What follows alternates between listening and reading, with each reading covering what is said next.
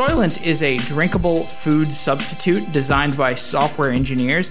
John Coogan is the CTO of Soylent and also the co-founder. John, welcome to Software Engineering Daily. Thanks so much for having me on the podcast. For people who don't know, what is Soylent? So Soylent right now is the easiest healthy meal in the galaxy. We focus on three core tenets, being healthy, affordable, and convenient. So we've designed the nutritional profile to be extremely balanced. It's not designed explicitly for weight loss or weight gain. It's more just something to be completely healthy and keep you going, regardless of what activity you're pursuing. We design the ingredients to be extremely healthy, but also affordable. The latest product is available for about $2.40 per meal. And it's also extremely convenient since it comes pre-bottled now, shipped straight to your door. You just kind of put it in the fridge, open it up, and drink it, and you're satiated. This show is typically about software engineering, but I suspect that there's a large percentage of Soylent's users who are actually software engineers. Why is Soylent and the culture around it so appealing to engineers? I think it's a few things. First, we take a very aggressive approach to open source. We facilitate not just publishing our ingredients and recipes. We actually have promoted a DIY make your own Soylent tool where you can aggregate different nutritional profiles and pick ingredients that fit your specific lifestyle. So if you, for example, want to make a high protein version, we help facilitate that. And we're really about growing the community and approaching food from a software engineering mindset. Are you trying to replace food altogether? Absolutely not. Absolutely not. No, we merely see Soylent as the nutritional equivalent of water, something that should be widely available, extremely convenient, keep you going, essential to your life, but not replace anything, any meal that you enjoy or want to indulge in, as long as that's in moderation. So how is Soylent different from things like Slim Fast and other meal replacement supplements that we've seen in the past? Sure. So there's a few ways. First, we've taken a much more thorough look at the ingredients required to keep the human body healthy on a daily basis. Most of those, many other products are targeted at a specific nutritional outcome like weight loss or muscle gain. There really isn't anything for somebody who's just maybe going to work and doesn't want to have to wake up an extra hour early to cook breakfast, or maybe can't afford to go out to a nice restaurant for dinner, maybe just wants to grab something quick. So we really see our product as being different in that we focus on being healthy, convenient, and affordable. And a lot of the discussions that we have on the show are about integrating different pieces of software. Soylent seems more about the integration of external chemicals and the way that our human body functions. And then along the way, there's all kinds of debugging in that integration process. What is the difference between debugging our bodies and the things we put into it versus debugging our code and debugging our engineering technologies? Sure. Well, I think since we didn't ourselves design the human body, it's a lot more complex. But we use external APIs all the time. Absolutely. And fundamentally, you can look at the human body as an input and output function. You take in calories, you expend calories. And if you run a deficit of calories, you'll most likely lose weight. If you consume too many more calories than what you're burning, you'll eventually gain weight. And there's been a whole lot of progress in calorie tracking in the sense of keep your phone in your pocket, understand how many calories you're burning as a rough proxy for how much you're moving. There really haven't been as many initiatives towards understanding what you're putting into your body. So there are a lot of great tracking apps where you can put a detailed profile together and track every nutrient that goes into your body. But with Soylent, we feel like we've come up with a pretty healthy mix of ingredients that you can live reliably on. So as you've been iterating on the process of designing the Soylent recipe, what are the problems that come up? What are the engineering difficulties in terms of just the ingredient preparation process? There are a lot. So I'm not too involved in the actual product development anymore. That's kind of a separate team, and we've hired an amazing team of experts, from food scientists with PhDs to biologists from Caltech, and I've been really impressed with what they're doing. But I actually don't understand the challenges that they face on a daily basis anymore. But I don't know. I just wouldn't really be able to kind of go through any deeper.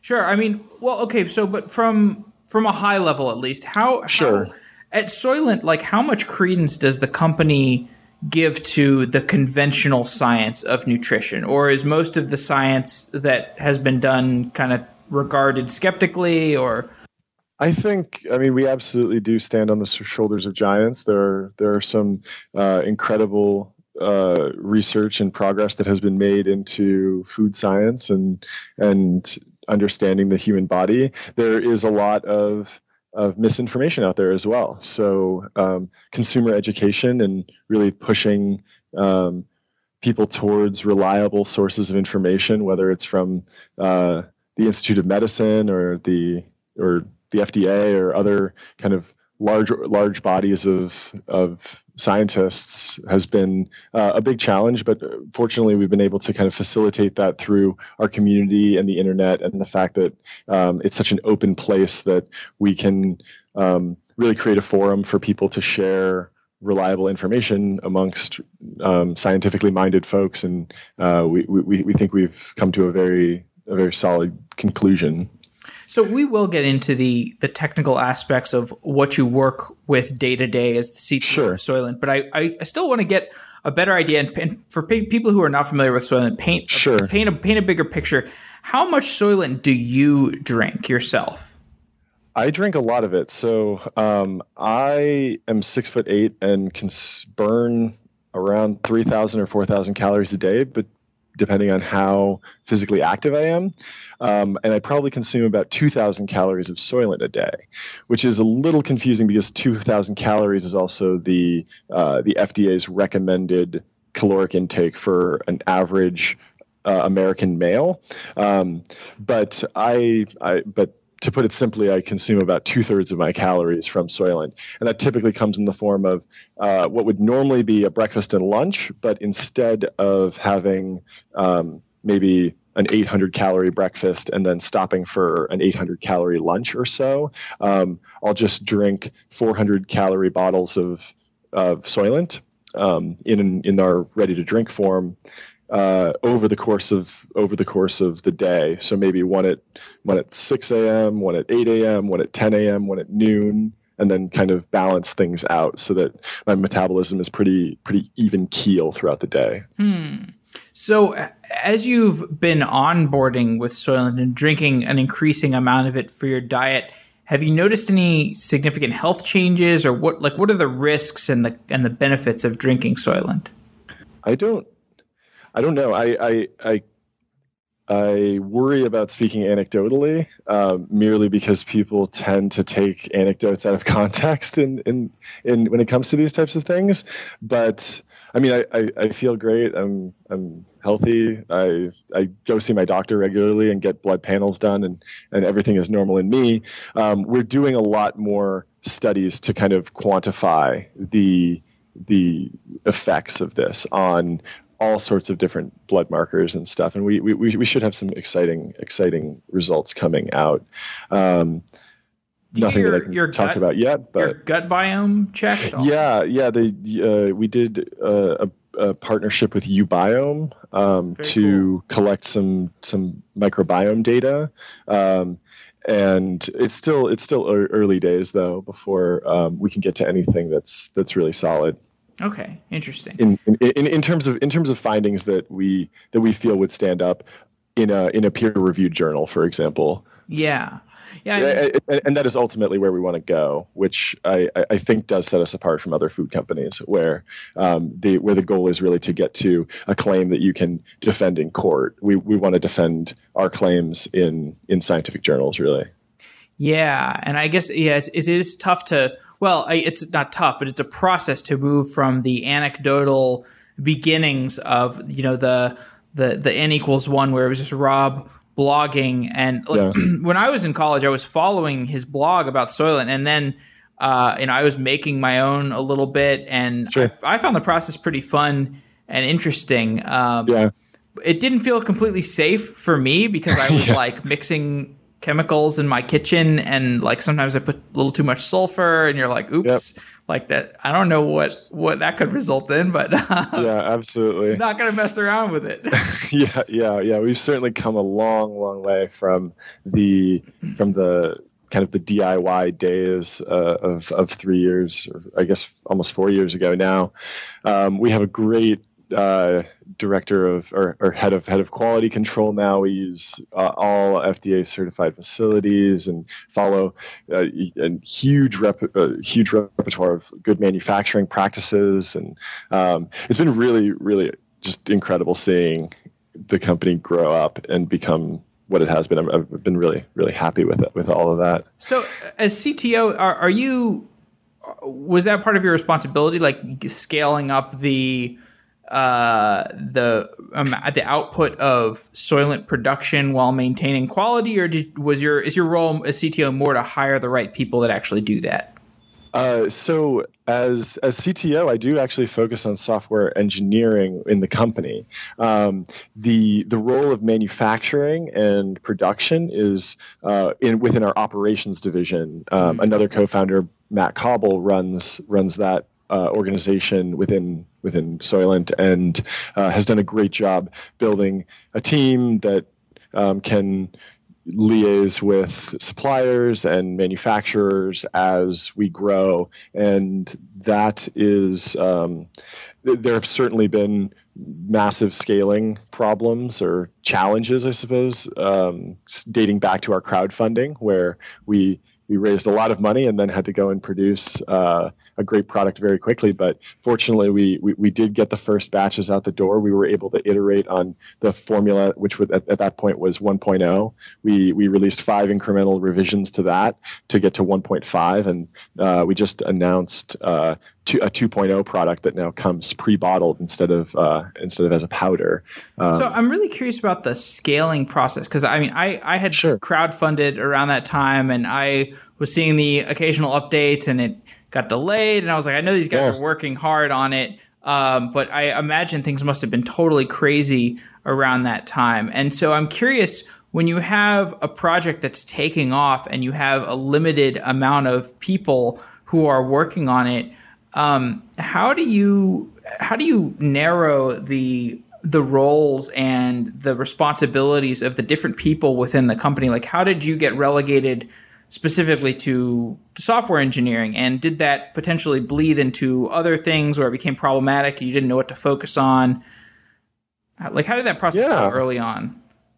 Yeah, early on, I think, it felt like a very natural process. Everyone kind of, in the very, very early days, kind of everyone tackled every problem because they kind of came through one at a time. We'd have something like we need a crowdfunding site, and everyone would gather together to produce the best crowdfunding website we could, and we'd kind of divide up things based on skill set. So a certain group would go off and make the video, another group would be responsible for writing the copy.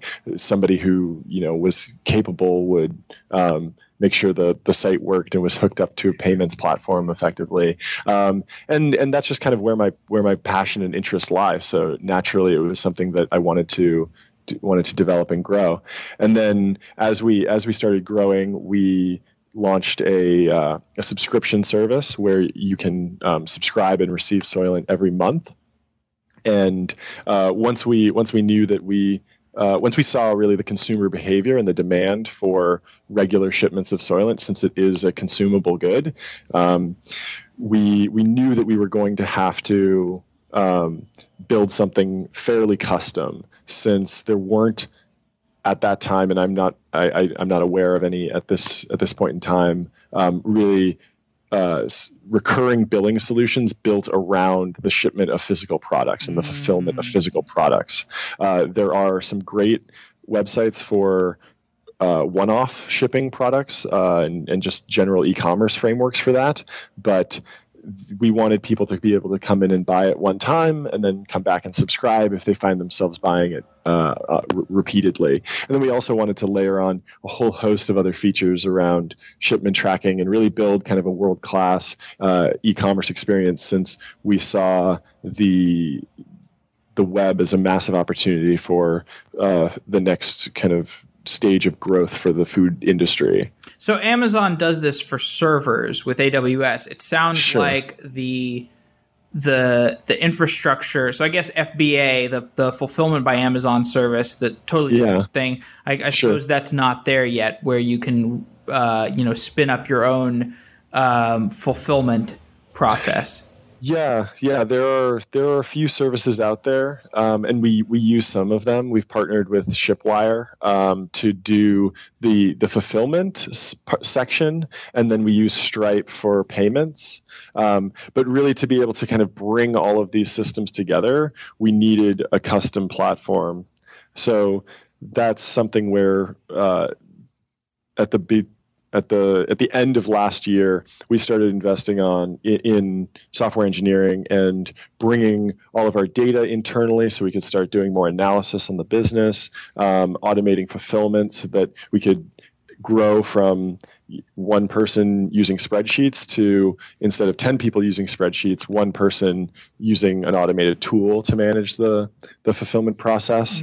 And that kind of let us scale revenue and shipments disproportionately to headcount. So we were able to remain small as a company and move quickly while delivering more value for the customer. So this is totally prototypical technology company problem, where you have one person or 10 people working on a solution that they've just hacked together through Excel. Absolutely. And they decide, okay, we need to figure out a better way to do this. What was that problem? Like, what were you tackling, and how did you approach it? There were all sorts of problems. Oh, no. And we saw this as a really unique opportunity to build a new food company from the ground up with a technology first mindset, and build some really great tools. When we kind of surveyed other companies in the food industry, the larger organizations really had tools that they hated. Even some of the people that we eventually hired that came from larger organizations had to teach themselves VBA because their Excel sheets got so out of control that you have food scientists who are building software tools to make their lives easier, and that just seems like an odd separation of concerns. But so we saw a really great opportunity to kind of build a food company that takes technology seriously from the ground up, and have that be maybe our competitive advantage as we grow and scale. So there are a whole bunch of great anecdotes about ways that we started using technology to allow us to scale faster than we could have otherwise, given our limited budget and limited human resources. One in particular that comes to mind was the very first shipments of Soylent. So we had finally gotten the 1.0 powder bags produced. We sent them off to a fulfillment center that was the only one that we could really afford at the time, by the name of Heritage Paper in Northern California, and we were sending them Excel sheets of crowdfunding backer orders with a line item for what we wanted to send them, where we wanted to send it, what the weight of the package was, and then they would go and print the labels on it, and then they would manually send us a sheet of what they sent out for that day. So it was a huge mess because every day we would get a different format for a spreadsheet. I wouldn't have had a problem with it if it was standard, because I could have written a script that ingested that into a database and made it accessible. But every day, because somebody was doing it manually, we'd get completely different data. So it was impossible to really store or archive that tracking data. So what we did was we actually drove out to the fulfillment center, bought a laptop, a printer, and a Wi-Fi chip or a 4G LTE card, and hooked it up through a third-party shipping software so that we could remotely print labels from our office, and they would print and spill out onto the floor of the warehouse. So we basically just replaced everything that they were doing there with a system that just gave them labels, and they could just go and put that on the actual boxes and ship them out. Oh, wow. So not a lot of amazing code written there, but a solution that got us, leaps and bounds above where we were. Yeah, I think you go into gruesome detail in this. There's an article called "How We Spent $500 on Tech to Ship $2.6 million of Soylent." Yeah. So you mentioned that there were some other anecdotes. What are the other? Give me a more another anecdote around the early logistical challenges of shipping Soylent and how you used software to ameliorate those problems. Let me think. I'm not sure if I have anything handy. Oh, okay. I think in general,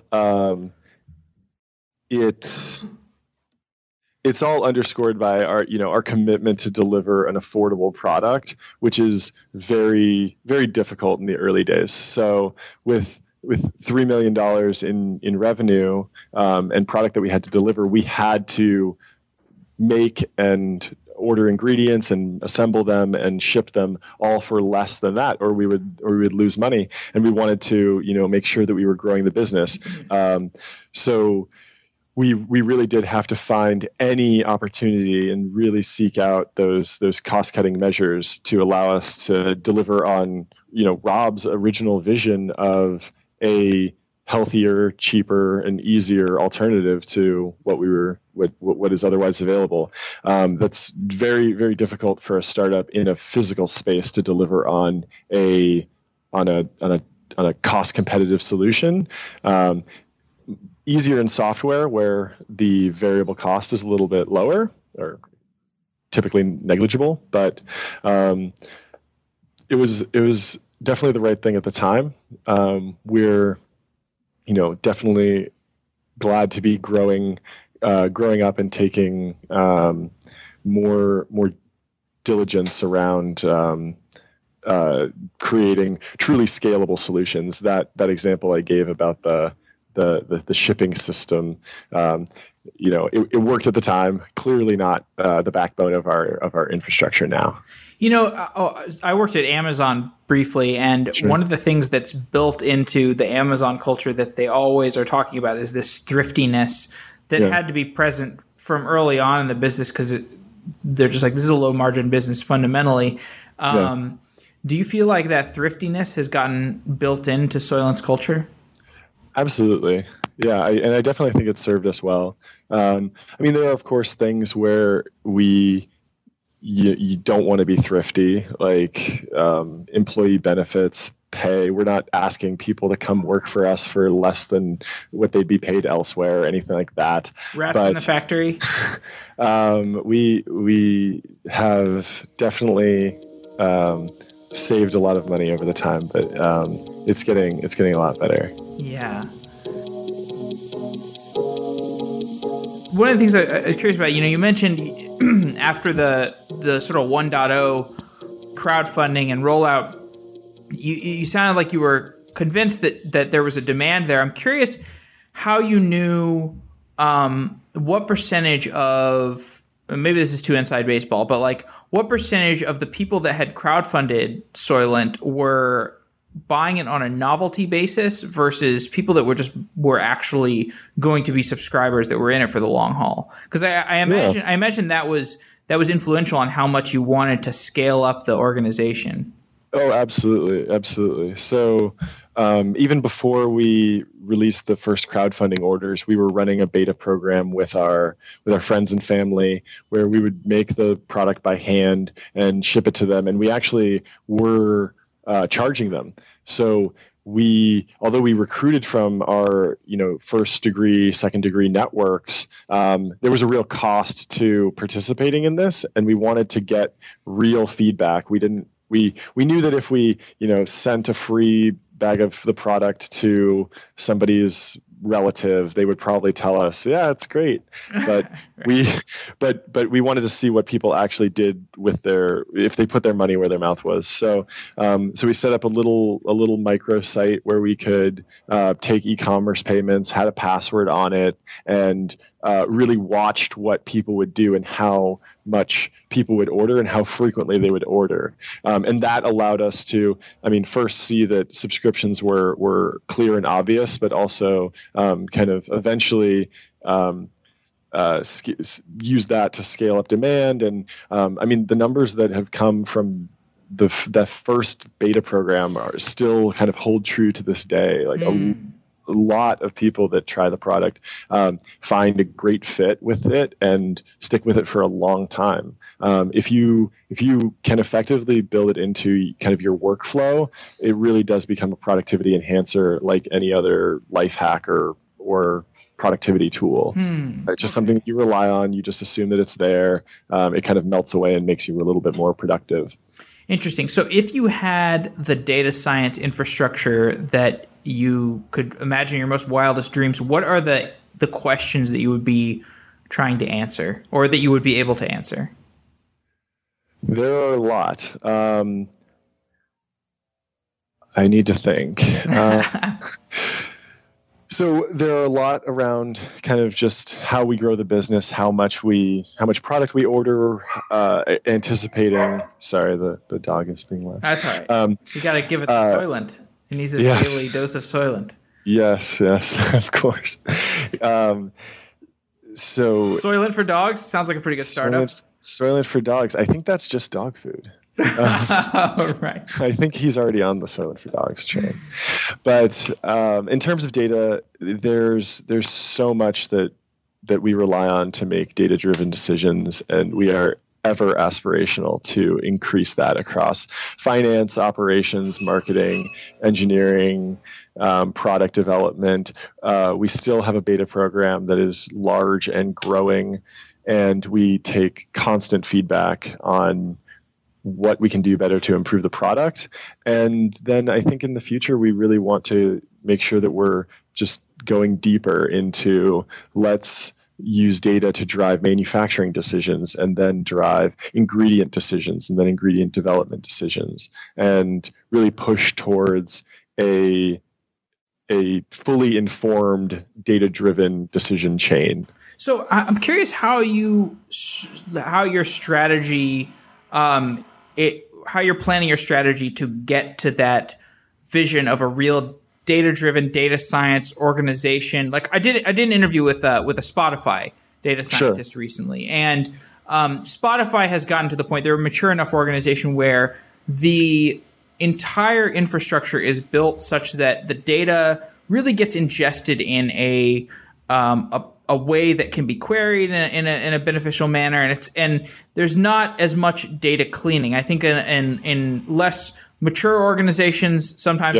they're just growing, their schema is changing. They have to go through these processes of data cleaning. So I'm curious what your strategy is to mature over time and get towards a situation where the data gets ingested into your system, and then maybe you just have data scientists that can easily and quickly query it, and how do you build that in as a cultural organization? That's a good point.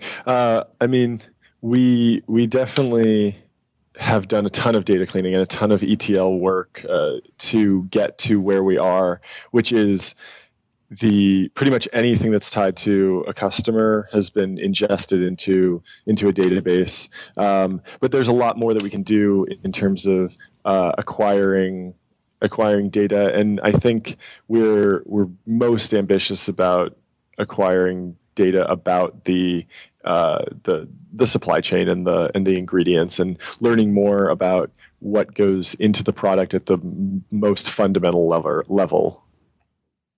Interesting. So you're trying to break stuff down even further into its constituent parts. Absolutely. Yeah. So, I mean, with deciding what protein to use, the ratio of various amino acids is important. With deciding what fat to use, the omegas are very important, fatty acids. And these with carbs, it's the glycemic load and glycemic index and the impact on your blood sugar, essentially. So we can make decisions at the higher level of looking at the impact on the human body, but I think we'd eventually like to get to a place where we can look at the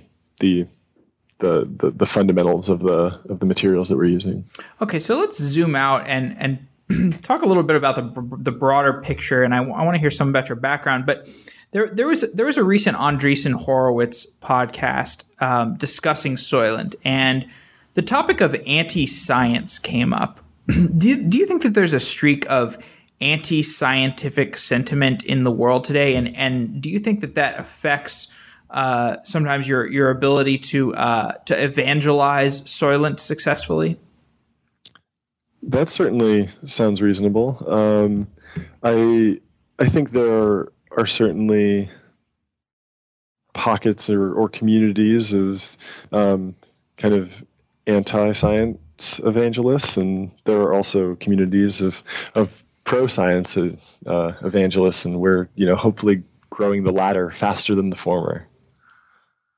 Interesting. I mean, like I consider myself a scientist, certainly, but sure. But I sometimes feel like kind of a black sheep among some other scientists, because I think that many of the claims that scientists often want to make are not backed up by enough data to get a causal relationship. There'll be these weekly correlative relationships that'll come out of papers, and then they get blasted in the New York Times as causal relationships. Yeah. And it's like Nassim Taleb has a term for it. He calls it epistemic arrogance, when you're looking at data and you kind of make these claims that are not really backed up. So when you're looking at data within Soylent, and you say like, okay, Soylent has this observable effect on the body, therefore we're going to make this conclusion. Sure. How do you avoid epistemic arrogance? I think probably most importantly is just waiting until you actually have true statistical significance, as opposed to just these weak correlative things, and that's why we have yet to release any of that, and we are still studying the effect of the product. And this is not a 1 month project, or even a 1 year project, or this is something that will take years for us to really advance humanity's understanding of nutrition. Is something that it takes decades to get significant breakthroughs in these fields. So I think just understanding the realities of the amount of effort it takes to have a scientific breakthrough and being realistic about that is important. I think if we can get to a point where everyone understands that these things take time, everyone will be better off, as opposed to wanting to rush to some conclusion immediately. How do you think about testing? Because you conjure up a recipe, and you're shipping it out to people. How do you get feedback from people and ensure that the results that you've tested internally extrapolate to the broader consumer population? Yeah. So, in terms of what's in my domain, we have set up a beta program where we ingest feedback from beta testers, and we have data scientists on staff that do a great job of helping transform that data into actionable results for the product team. But I don't work with it on a daily basis. Sure. That makes sense. So you studied economics in school. How did you transition to software development? How did you end up being a CTO? Yeah. So my dad was a software developer, and I'd been developing software since I was a kid. The first website I made was a PHP site for my Counter-Strike team. Like we would play competitive video games, and we wanted to have a website so that when other teams would face us, they would be aware of us or something like that. So, and then as I went through college, I was using programming as a tool to make economic analysis easier. I eventually worked in finance, where most of what goes on in finance these days is built on the top of great software development. And then once I graduated, I moved out to Silicon Valley and went through Y Combinator and with the Soylent team, and spent several years coding and everything that needed to be coded, essentially. Right. So from your experience in economics, is there anything unintuitive about the economics of Soylent? I think unintuitive. I mean, I think we're definitely trying to be innovative in the sense that we're breaking the typical constraint around food trade-offs. So it's typically healthy, easy, affordable, pick two. If you want something that's healthy and affordable, grow your own food, it's going to take you a long time. If you don't care about health, you just want easy and cheap, go get fast food. If you want something that's healthy and easy but not affordable, go to a restaurant and have a chef cook you a great meal that's super balanced and to your specifications. So Soylent is supposed to be healthy, and is, in my opinion, healthy, easy, and affordable. So that really breaks that constraint, which is typically present in pretty much everything else I can find. Interesting.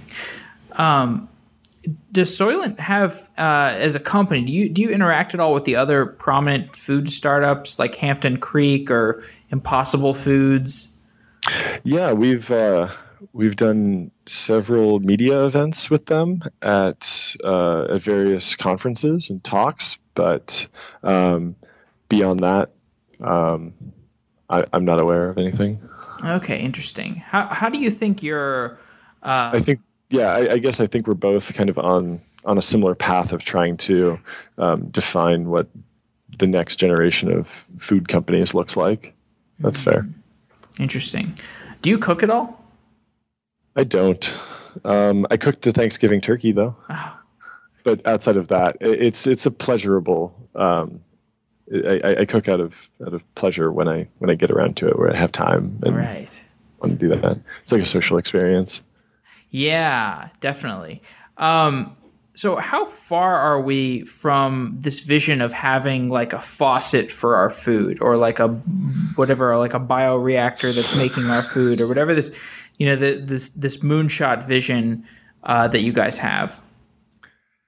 Yeah, I don't know. I hope very close, obviously, but there's a lot of research to be done, and it will take time, and there's a lot of development, and I think that's okay. As long as it happens, I'm happy. I can't really divulge any timelines, I suppose. Okay. I'm just not at liberty to say anything. Yeah, sure. To begin to close off, what are the software challenges, the software engineering challenges that you're facing day to day right now?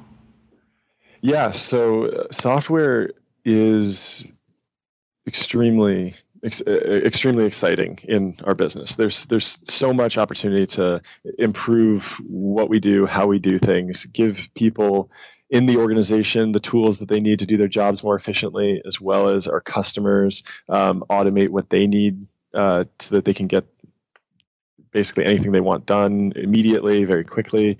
There are data challenges all over the organization, as well as user experience challenges. We are trying to really design a world-class e-commerce experience that can really push forward what that experience is. But it's an incredibly challenging space, given that Amazon is there, and there are plenty of companies that do what they do very well. But we're really excited about what we have coming in 2016.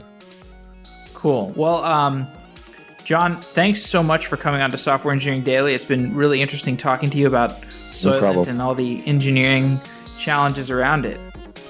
Yeah, absolutely. Thank you for having me.